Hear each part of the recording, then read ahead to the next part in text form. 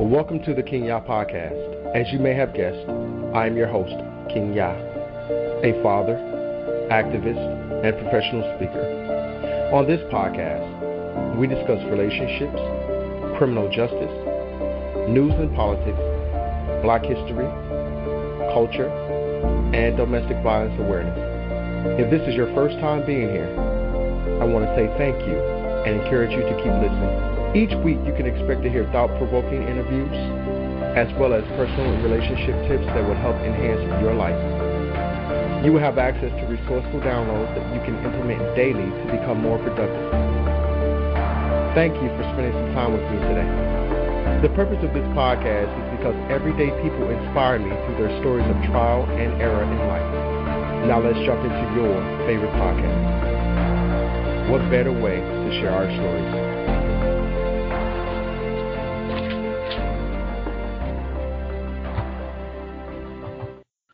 We have two very special guests joining us tonight. One of them, Honorable Lanina Kaysen from the City of Champions, will be bringing her on in just a few moments. And so Honorable Judge Joe Brown will also be joining us as well. My name is James Christensen. I'm calling from the Tacoma, Washington area. Just want to make sure you can hear me clearly, okay? Hear you loud and clear. Thanks for giving us a call. I appreciate you. Okay.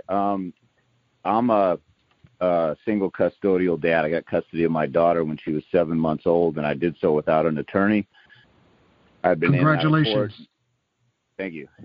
I couldn't afford an attorney, and then I learned how to fight the right way, I believe, and that's the way that worked for me. And I've worked with a couple different fathers' rights advocacy groups, even a non-custodial parent rights advocacy group that helps out women, also just non-custodial parents, because once you're a non-custodial parent, you kind of get crapped on by the system. But I have a unique story where I was crapped on even throughout, litigation, and the mother dragging me into court, even though she abandoned my daughter for 3, 5, and 5 years periods of time. But that what I wanted to say was I've also won in the Court of Appeals. I got my judge reversed. It's a case that everybody can see publicly, just to give a little credibility to what I do. I can drop that later if anybody cares. But so I've had custody of my daughter basically her whole life, and experienced all kinds of stuff in the system. But I've seen all kinds of stuff as a father's rights advocate, a parent's right advocate, which kind of makes me a child advocate, because I want the best interest of children and have a relationship with both parents and stuff. So I've worked with over 200 guys who got full custody without an attorney like I did, some mothers who've gotten screwed and tried to overcome, being screwed, like someone who got on drugs and they want to hold that over your head for 10, 20 years and make you go through drug rehab and AA and stuff over and over and over again and never let you get out of that cycle. So the one thing I wanted to say, since it was brought up earlier, and then I'll get to a quickie question, is I think the problem is, I think we got some good laws on the books. We have the Constitution. We have the best interest of the child type of laws and things like that. But the problem, I think, is the culture of the court system. Almost everybody will agree, at least in the 50s in Mississippi, if you're a black man accused of raping a white woman, you probably weren't going to get a fair trial. And because the judge, the jury, the prosecutor, maybe your own defense attorney might be in the Klan, or they're part of the culture of an entirely overwhelmingly racist state at that time. On paper, you had rights in the Constitution, maybe in some laws, but in reality, in the culture of the courtroom, you're fighting against people that'll rig the system against you, make a biased ruling. The movie A Time to Kill is a great example. Matthew McConaughey says in there, I thought when I became a lawyer, justice would prevail, but the eyes of justice are human eyes. So we have human eyes interpreting justice or applying the laws. So I think in the same way, to answer your question, and especially as experience as a father, at first I couldn't see my daughter, then I got temporary visitation, then I had full custody, and I'm still considered a monster by the court system, even though I've been taking care of this child without the mother and raising her and proving that dads can do it. There's 2 million single custodial dads out there.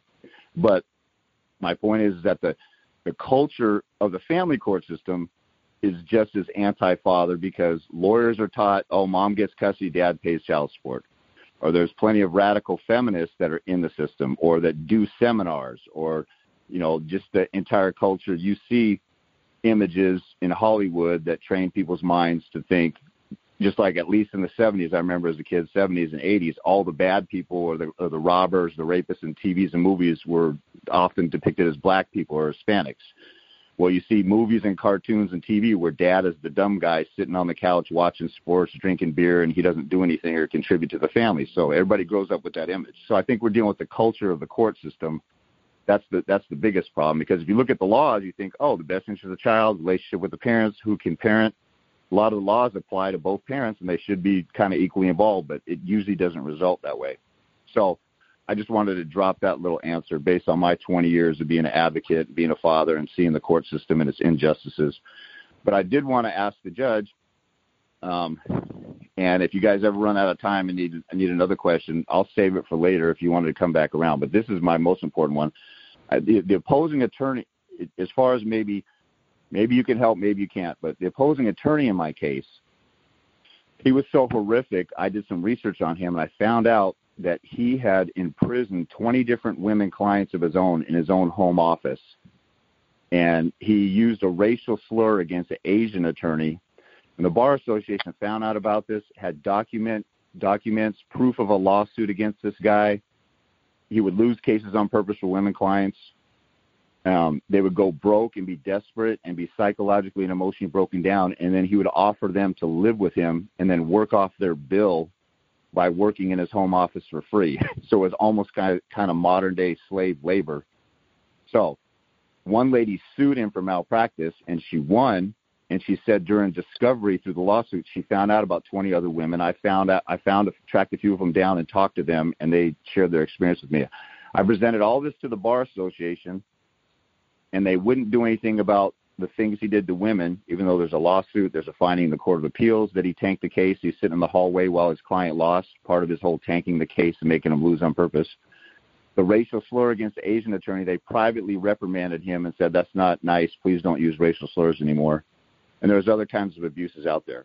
After the Bar Association, and I talked to Asian bar associations out here, they didn't care about the racial slur. I talked to women groups, they didn't care about that. Do you know about anywhere on the national level or any other groups of advocacy or power who will do something about this, about an attorney who's way more out of control than even the average abusive, unethical attorney that we hear about? Any lead you can give on trying to hold him accountable, because the bar doesn't seem to want to do it and nobody else seems to. That's the only recourse that you would have with regard to attorneys.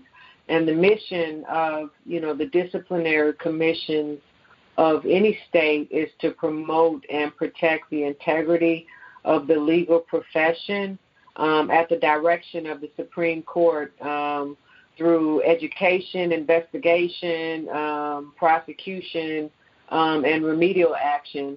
And so if there was an investigation, if there was an adequate investigation, and then the lawyer did all of these things, then at the very least he should have been disbarred.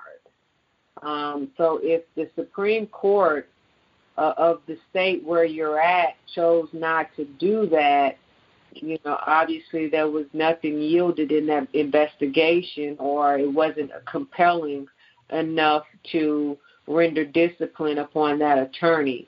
But, so the short answer is, if the Attorney Registration and Disciplinary Commission was advised of those infractions or those instances, then they should have taken proper action with regard to disciplining that attorney. Yeah, and they have an Office of Disciplinary Counsel at the Bar Association that never got, the Supreme Court doesn't hear it unless an attorney does get disciplined, and what they do is they appeal their discipline to the Supreme Court. That's when it goes actually in front of the court. But, yeah, the one guy on this investigated and recommended just a reprimand for the racial slur. To me, they're a bunch of kind of yuppie, lily white, old fogey guys who don't think it's that big of a deal, because that very same Bar Association was sued by a black woman who claimed sexual harassment and racial discrimination. Her case got dismissed out of the court system. So I think you have some systemic disregard for people of color and women in there already.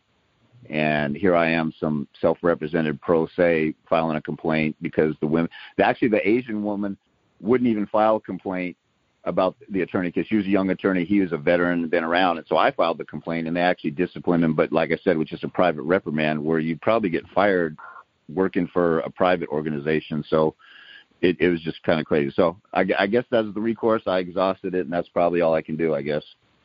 Thank you. Yeah, with regard to that lawyer, yeah. No, yeah, and that actually 100% of every attorney I've ever talked to that dealt with him, opposed him, or knows of him, they can't believe he's still practicing either. But none of them file bar complaints. I mean, I've had attorneys say he threatened to assault me in the court hallway, and he would call me at 3 a.m, demand a discovery, and cuss me out. But they wouldn't file bar complaints. This is Washington State. Washington State.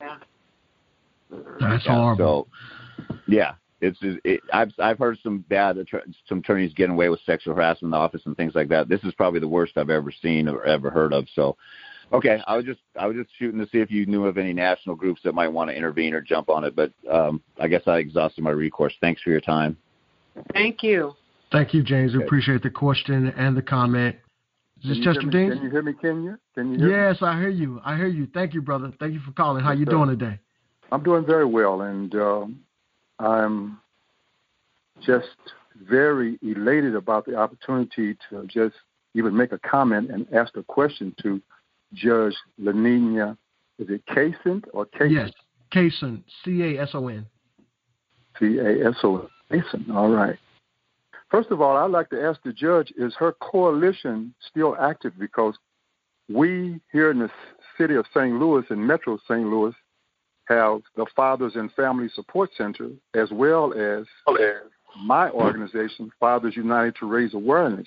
And if we could join together and have a bi-state effort to bring some, shall we say, equity through the legislation and change some policies, I think it would be more powerful.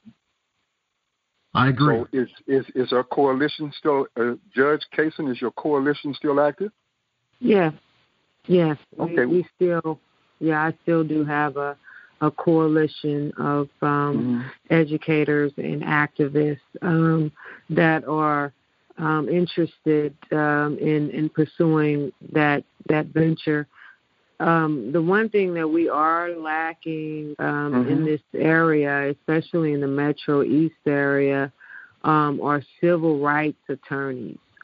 There really are no civil rights attorneys, and I do applaud St. Louis, their efforts, because they're always on the forefront for fighting for racial equality, fighting against police brutality, fighting against social inequities, familial inequities, and there's really not an active voice on this side. We've been muffled a lot, so it would be refreshing to get with someone from Missouri and merge and come up with something that would be fruitful for the community as a whole. Okay. Well, I'm going to ask for your email address through Kenya, and would you leave it with him, and I'll send you what I have, and also the number of attorneys that work with Fathers United to Raise Awareness, and maybe we can begin right there. Okay, that would be great. Okay. Also, Judge Cason, are you familiar with Jeffrey Leving out of Chicago? No. Okay. He has a father's rights attorney firm.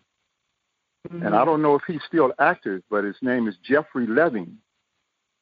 And anyway, I'm going to look into that and get back to you because I haven't spoke to him in about a year and a half. Okay. And I also partner with an organization called American for Equal Shared Parenting. And I can share that information with you as well. Okay, that'd be great. Okay. Thank you, Chester Deans. I appreciate that, brother. Thank you so much. So, guys, I just got notification from the Honorable Judge Joe Brown. He will be with us in about 15 minutes. As I stated, he had a prior obligation, but he did commit himself to being on our show tonight. So he will be here. He asked me if I could spare about 15 more minutes, and then he'll be on our show. So if we could man the fort for about 15, 20 minutes. Yes, we can do that. All right, good. So at this point, questions, comments, interaction, we're going to have a family discussion. Is that all right? Can we have a family discussion? Can we just talk and kind of get to know each other a little bit on the radio show? Thank you. Yes, sir. All right, so we'll be right back. You guys are listening to the King Yah Speak Show, and right now we have with us the Honorable Laninia Kaysen from the city of East St. Love, Illinois, the city of champions. You just listened to Brother Chester Deans as well. And you had a few other callers on the line, Owens Ill, and also James Christensen, I think he said his name was. So we're going to take a quick break, and then we'll be back, guys. Thank you so much.